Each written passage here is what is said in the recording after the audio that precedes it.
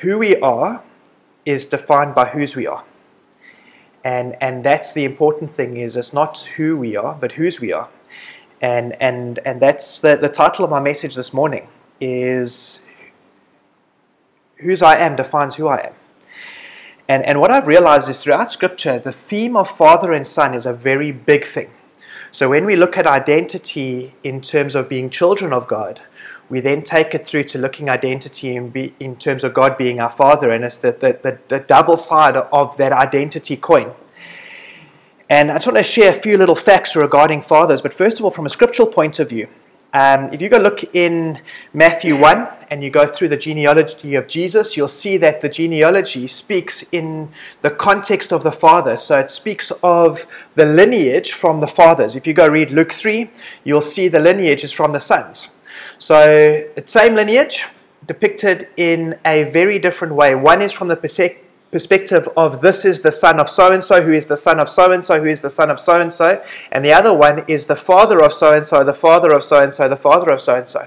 Why is this important? Is because it highlights the emphasis that God places on father and son. So if, as I'm used to doing, going through my notes back to front, it says in John 14 verse 5 to 11, Thomas said to him, Lord, we do not know where you are going. How can we know the way? Jesus said to him, I am the way, the truth, and the life. No one comes to the Father except through me. If you had known me, you would have known my Father also. From now on, you do know him and have seen him. Philip said to him, Lord, show us the Father, and it is enough for us. And Jesus said to him, I have been with you so long, and you still do not know me, Philip. Whoever has seen me has seen the Father. And how can you say, show us the Father? Do you not believe that I am in the Father and the Father is in me? The words I say to you, I do not speak on my own authority, but the Father who dwells in me does his works. Believe me that I am in the Father and the Father is in me. Or else believe on account of the works themselves. So when we see the Son, we see the Father. And this theme is throughout Scripture. There's a gentleman by the name of Ahitub, is I think how you pronounce it, and his name is mentioned 15 times in Scripture. 12 times it talks about him being his sons being the sons of Ahitub, and 3 times it speaks about Ahitub being the father of the sons. It doesn't make any mention of who he is and what he does, but it's often referring to the context of what his sons are doing. But yet, this guy was mentioned 15 times in Scripture. And we don't actually know anything about him, other than we know who his sons are. And we know who his fathers are. But that's the context of this guy. I know for me, when I was looking at leaving Nexus, when I was working in Joburg, and we were looking at planting a church, and I was lamenting through this thing, and I worked in a family business, I worked with my dad-in-law, and God took me through to the sons of Zebedee. If you look at the disciples, there's the 2 sons of Zebedee, and the father was honored because of the decision that the sons made. His name is purely referenced because his sons were willing to make a step in terms of being disciples of Jesus. So there's something of this theme that is so vitally important. Jesus says when we pray, he says, Our Father, opening line. Why? Because it establishes his identity as son, and it establishes the authority of the Father before he even starts speaking. He ushers us in and says, actually, when you pray, recognize the significance of your identity before you start praying. And by recognizing your identity as child, you're recognizing the identity of the Father as Father.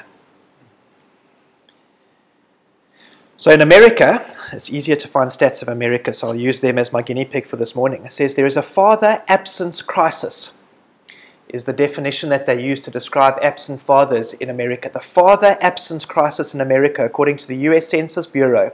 18.4 million children, of them 1 in 4 live without a biological, a step or adoptive father in the home. Consequently, there is a father factor in nearly all social ills facing America today. Okay? In Mississippi has the highest number of children living in absent father homes of 36.2%, followed by Louisiana of 34.4% and Alabama of 30.7%. So they roughly 1 in 3. One of the side effects or the consequences of the absent father crisis in America is likelihood to act up. So there's a 4 times greater risk of poverty. There's more likely to have behavioral problems. There's a 2 times greater risk of infant mortality. You're more likely to go to prison if you live in an absent father home. You're more likely to commit a crime. 7 times more likely to become pregnant as a teen. You're more likely to face abuse and neglect, more likely to abuse drugs and alcohol. You're 2 times more likely to suffer obesity and 2 times more likely to drop out of high school. So these are areas that they've identified that are linked to absent fathers in America and the consequences of that. Now, I've often said God reveals himself to us in 2 relationships. The Father, so we're his children, and through marriage, bride of Christ. The 2 most attacked relationships in the world today, fathers and marriage. Why? Because if the enemy can distort our understanding of those 2 areas, he hinders our ability to walk in the fullness of what Christ has called us to. So if he can attack fathers and fathers become something of a brokenness and people lift that picture up and they filter through the father heart of God through a broken understanding of earthly father, they don't walk in the fullness of what that means. There was an ad on TV years ago, a little boy throwing stones at a window, and out walks this man who looks like he's just arrived home from work, and he was wearing his slacks with his belt on, and he was wearing just a vest, so he'd taken off his work shirt. And he screams at this little boy, and he says, "I will find your father," as this kid starts running away. The little boy turns around to the man, looks up at him and says, "Will you really find my father?" It was an ad for Boys Town, and I couldn't find the advert. I actually wanted to play it, but I couldn't find it. But will you really find my father? There are 2.38 billion Christians in the world today out of a population of 7.9, which equates to 2 in 3 people are deemed to be not a Christian. Now, if Jesus says in the passage of Scripture I read through earlier, John 14, says, "No one comes to the Father except through me," that tells me that 2 out of 3 people are walking in an absent Heavenly Father realm in the earth that we've got. So now,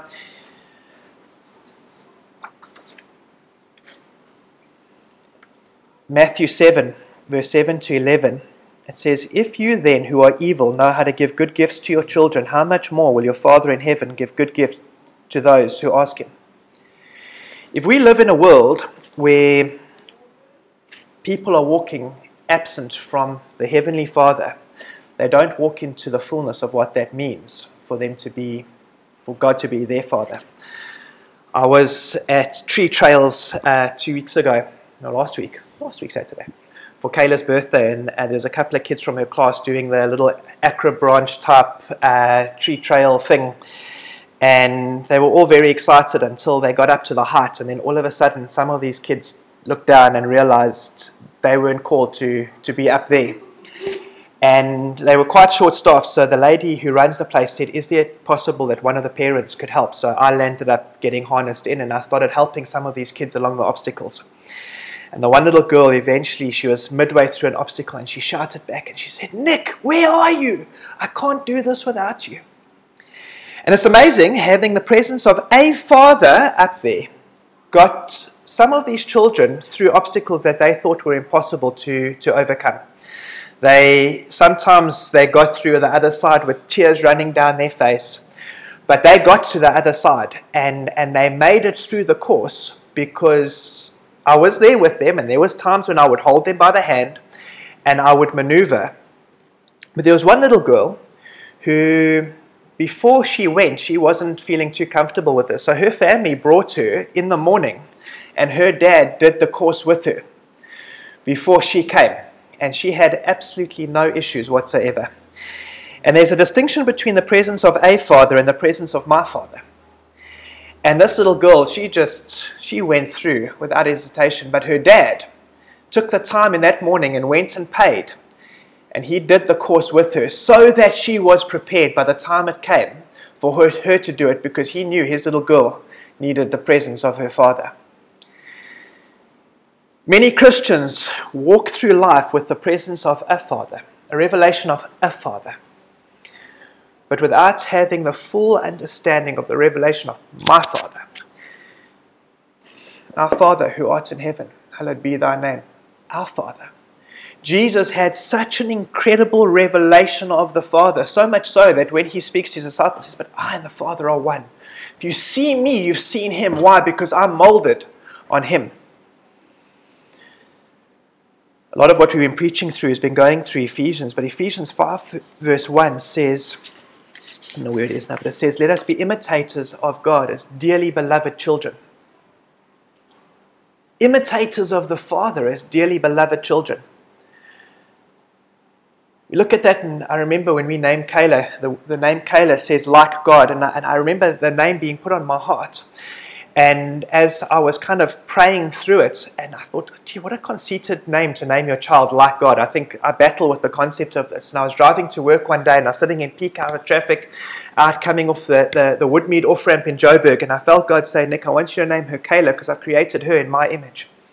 So her name means like God because she's been created in his image.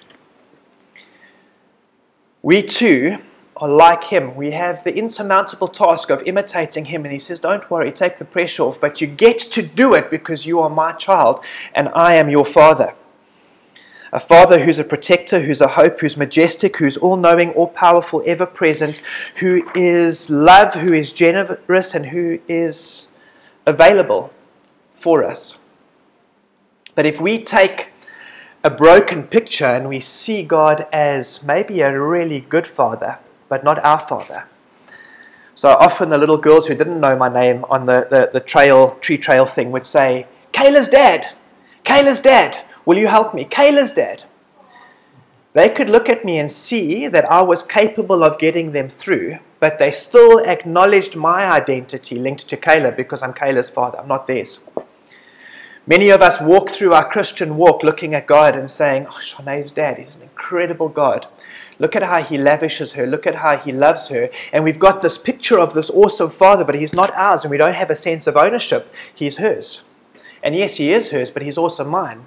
And we need to start taking the filters that the devil has allowed to taint our ability to understand the fullness of the Father and break that so that we can walk in the fullness of our identity as children. The other thing that we have is we might have had a bad father. We might have grown up in an absent father home. We might have grown up potentially with the presence of a father, but the father wasn't protector, wasn't good. He was maybe abusive. Maybe he hurt us. Maybe we look at God and we see a bad father because we've got this image in our heads of, God, if you're anything like my father, I don't want you. I don't want a father in my life who would beat me or would speak words over me that weren't affirmative. I want a good father, but I don't see that in you. So maybe we've got this broken image of the goodness of the Father. And in that, we don't walk in the fullness of it. Now, even as Christians, we become children of God when we get saved. Ephesians 1, from verse 3 to 14, which is my kind of foundation scripture for this morning, is from verse 3 to 14. Blessed be the God and Father of our Lord Jesus Christ, who has blessed us in Christ with every spiritual blessing in heavenly places, even as he chose us in him before the foundation of the world, that we should be holy and blameless before him. Note that the word there, blameless, is not sinless. Blameless means that we don't carry the responsibility of the sins that we've committed. And that's because Jesus paid the price for us. And through his mercy, which is the pardon from a miserable consequence, we get to walk blameless and holy because of the righteousness of Christ bestowed upon us. It says, so that we should be holy and blameless before him. In love, he predestined us for the adoption to himself as sons through Christ Jesus, according to the purpose of his will, to the praise of his glorious grace, which he has blessed us in the beloved. In him we have the redemption through his blood, the forgiveness of our trespasses, according to the riches of his grace, which he lavished upon us in all wisdom and insight. making known to us the mystery of his will according to his purpose, which he set forth in Christ as a plan for the fullness of time, to unite all things in him, things in heaven and on earth. Our Father who art in heaven, hallowed be your name. Your kingdom come, your will be done on earth as it is in heaven. He wants to unite things that are in heaven to the things that are on earth. In him we have obtained an inheritance, having been predestined according to the purpose of him who works all things to the counsel of his will, so that we who were the first to hope in Christ might be to the praise of his glory. In him you also, when you heard the word of the truth, the gospel of your salvation, and believed in him, were sealed. Now the word there, sealed, with the promised Holy Spirit, refers to like if a king would send a letter, and he would take his wax seal, and his seal, when he put it in the wax and he sealed the letter with that, it had his emblem, his name, his authority sealed that letter, so that people, when they saw it, they said, this is a letter from the king. In the same way, we've been sealed with the promise of the Holy Spirit, who is the guarantee of our inheritance until we acquire possession of it, to the praise of his glory. So here it talks about the fact that we have actually been predestined for adoption as sons. What does that mean? Well, when we were created with purpose, the creation of who we are is so that we could become children of God. That his plan for our salvation was put into place before we were born. And in that we have an inheritance. In it we have the seal of the Holy Spirit with his emblem on us that defines who we are. Because he says, when they look at you, they see my name written there. I worked with my dad-in-law for 8 years, and it's amazing because I could sign on anything with authority. And if I signed my name, he saw it as his name being signed, because he had given me authority to do it. I walk into their home, and it's not my real dad, but I walk into his home and I can open the fridge and I've got access to anything. I can go take his keys out of his drawer and go take his car for a drive, and he doesn't ask me questions. Doesn't even know where I'm going, because if it's his, it's mine.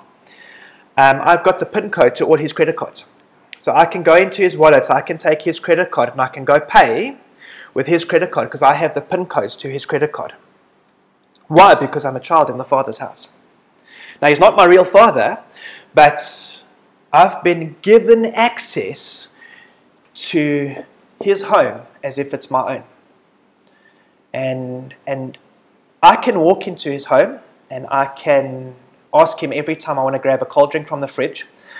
I can say I'm a little bit reluctant to drive his car because what happens if it gets into an accident? If it gets into an accident, he's got insurance. He can cover that. Why? Because he's my dad and he should.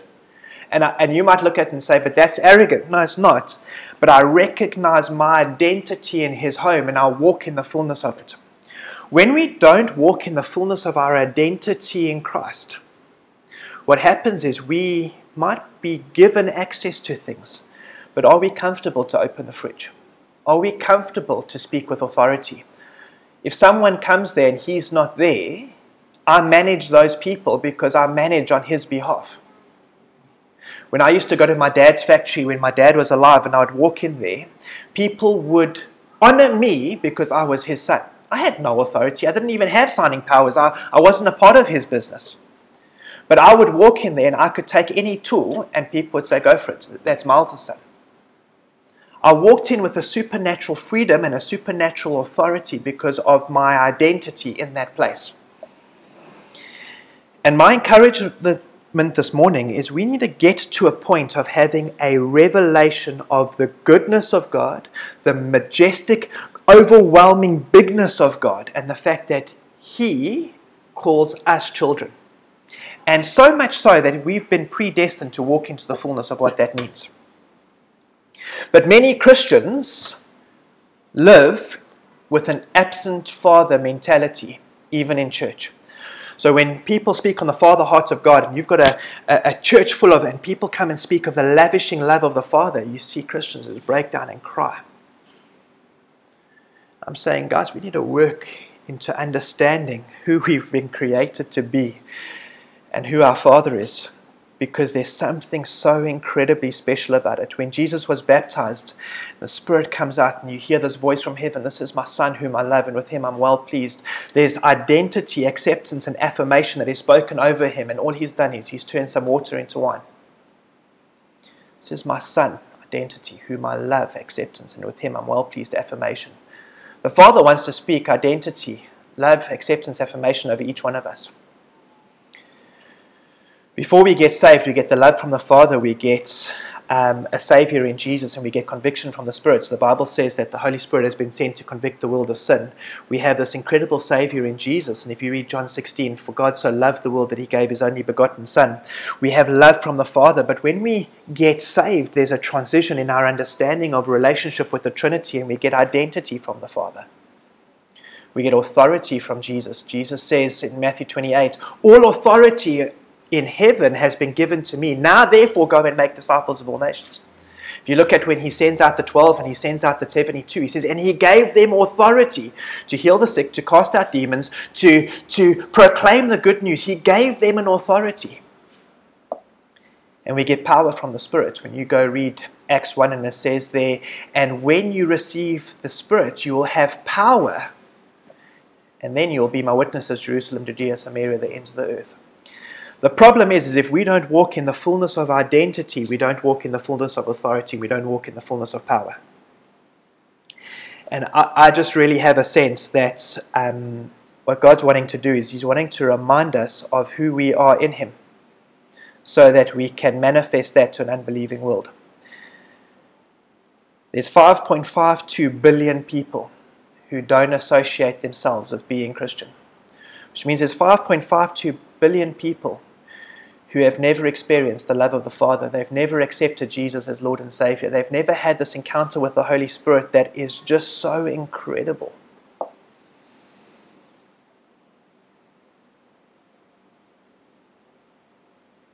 Do our hearts break for those who are fatherless?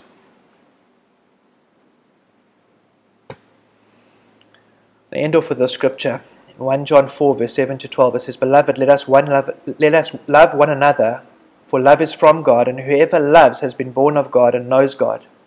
Anyone who does not love does not know God, because God is love. In this, the love of God was made manifest among us, that God sent his only Son into the world so that we might live through him. In this is love, not that we have loved God, but that he has loved us and sent his Son to be the propitiation for our sins." The propitiation for our sins refers to the mercy seat in the Old Testament, where the mercy seat was the place in which the sacrifices were made, so that there could be blood was shed on that so as to pay the price. He fulfilled the ultimate sacrifice and became the ultimate payment for our sins. Beloved, if God so loved us, we ought to love one another. No one has ever seen God. If we love one another, God abides in us, and his love is perfected in us. The Father is love, and we get to have access to that. We get to walk, we get to sign with authority, we get to open the fridge, we get to grab the car, we get to walk with the understanding of, "Lord, I'm taking strain, where are you? Dad, I can't get through this without you." As that little girl shouted out to me, "Nick, I can't do this without you." And I shimmied up close to her, and tears dried up, and she made her way. But I'm not her father. I'm a father, but not her father. Can you imagine the obstacles that God can equip us to overcome, the challenges, the hurts, the pains? Even Jesus, when he was in the Garden of Gethsemane, he cries out, he says, "My Father, if it is possible, let this cup pass from me. Nevertheless, not as I will, but as you will." His darkest hour, his most trying time, he cries out to the Father, because he knows that his strength and his comfort to endure the cup that had been destined for him, to come to the other side of it, was only possible with the presence of his Father. "Father, I can't do this without you." But the reality is, the road that we've got to walk, the obstacles that we face, the giants that are on our paths, we can't do this without him. We can't do this without a revelation of the fact that we've been sealed with His name. And that in that, we have an incredible opportunity to overcome every obstacle, to overcome every challenge, to come out on the other side of every hurt. As I've been chatting to my brother, and he says, Nick, I don't know how I'm going to get through this, having lost their daughter 2 months ago. He said, I don't know how. I know how. The love of the Father carry him through. But do we realize the significance of this in our own lives? And do we realize the significance of us walking this road, saying, Lord, I want a full revelation of who you are. I want a full revelation of the love that you have for me, the bigness of who you are, and the majesty of who you are. Lord Jesus, I just pray for us, Father. I pray, Lord, that we will walk into your presence with confidence, that we won't be a people who shy away. Lord, I pray, Father, that we will acknowledge that it's through your righteousness, Jesus, that qualifies us to go into your presence. It's not us and what we do, but yet we have been created with purpose. We have been predestined to walk into your presence, Lord. To open the fridge, to manage with authority, to overcome obstacles, to get to the other side, to endure this world, and not only that, but to reveal you to those around us. Lord, I pray, Father, that we'll be a people who are broken-hearted for those who are fatherless. I pray, Father, that we will present you at every opportunity that we can, that we will introduce you to every single person that we can, whether it's the person begging on the side of the road, or whether it's Vladimir Putin, whether it's our neighbor, whether it's our kids' friends at school. May we introduce you as a good Father, as a great Father, as an incredible Father who supersedes every understanding of Father that we've ever had. And King, I pray for just our revelation right now. May you massage this in, and may you stamp it with your seal, that this revelation never leaves us, Lord. I pray, Father, for this morning as you speak identity, acceptance, and affirmation over each one of us, that we'll grab hold of that, we'll understand it, and we'll walk into the fullness of it. And Lord, may you continue this good work. Because as Emmanuel says, whose we are defines who we are. And Lord, I pray, Father, this morning that we will have a revelation of whose we are, so that we can be the best children that we possibly can be, as you work in us and through us for your glory, King. In Jesus' mighty name I pray. Amen.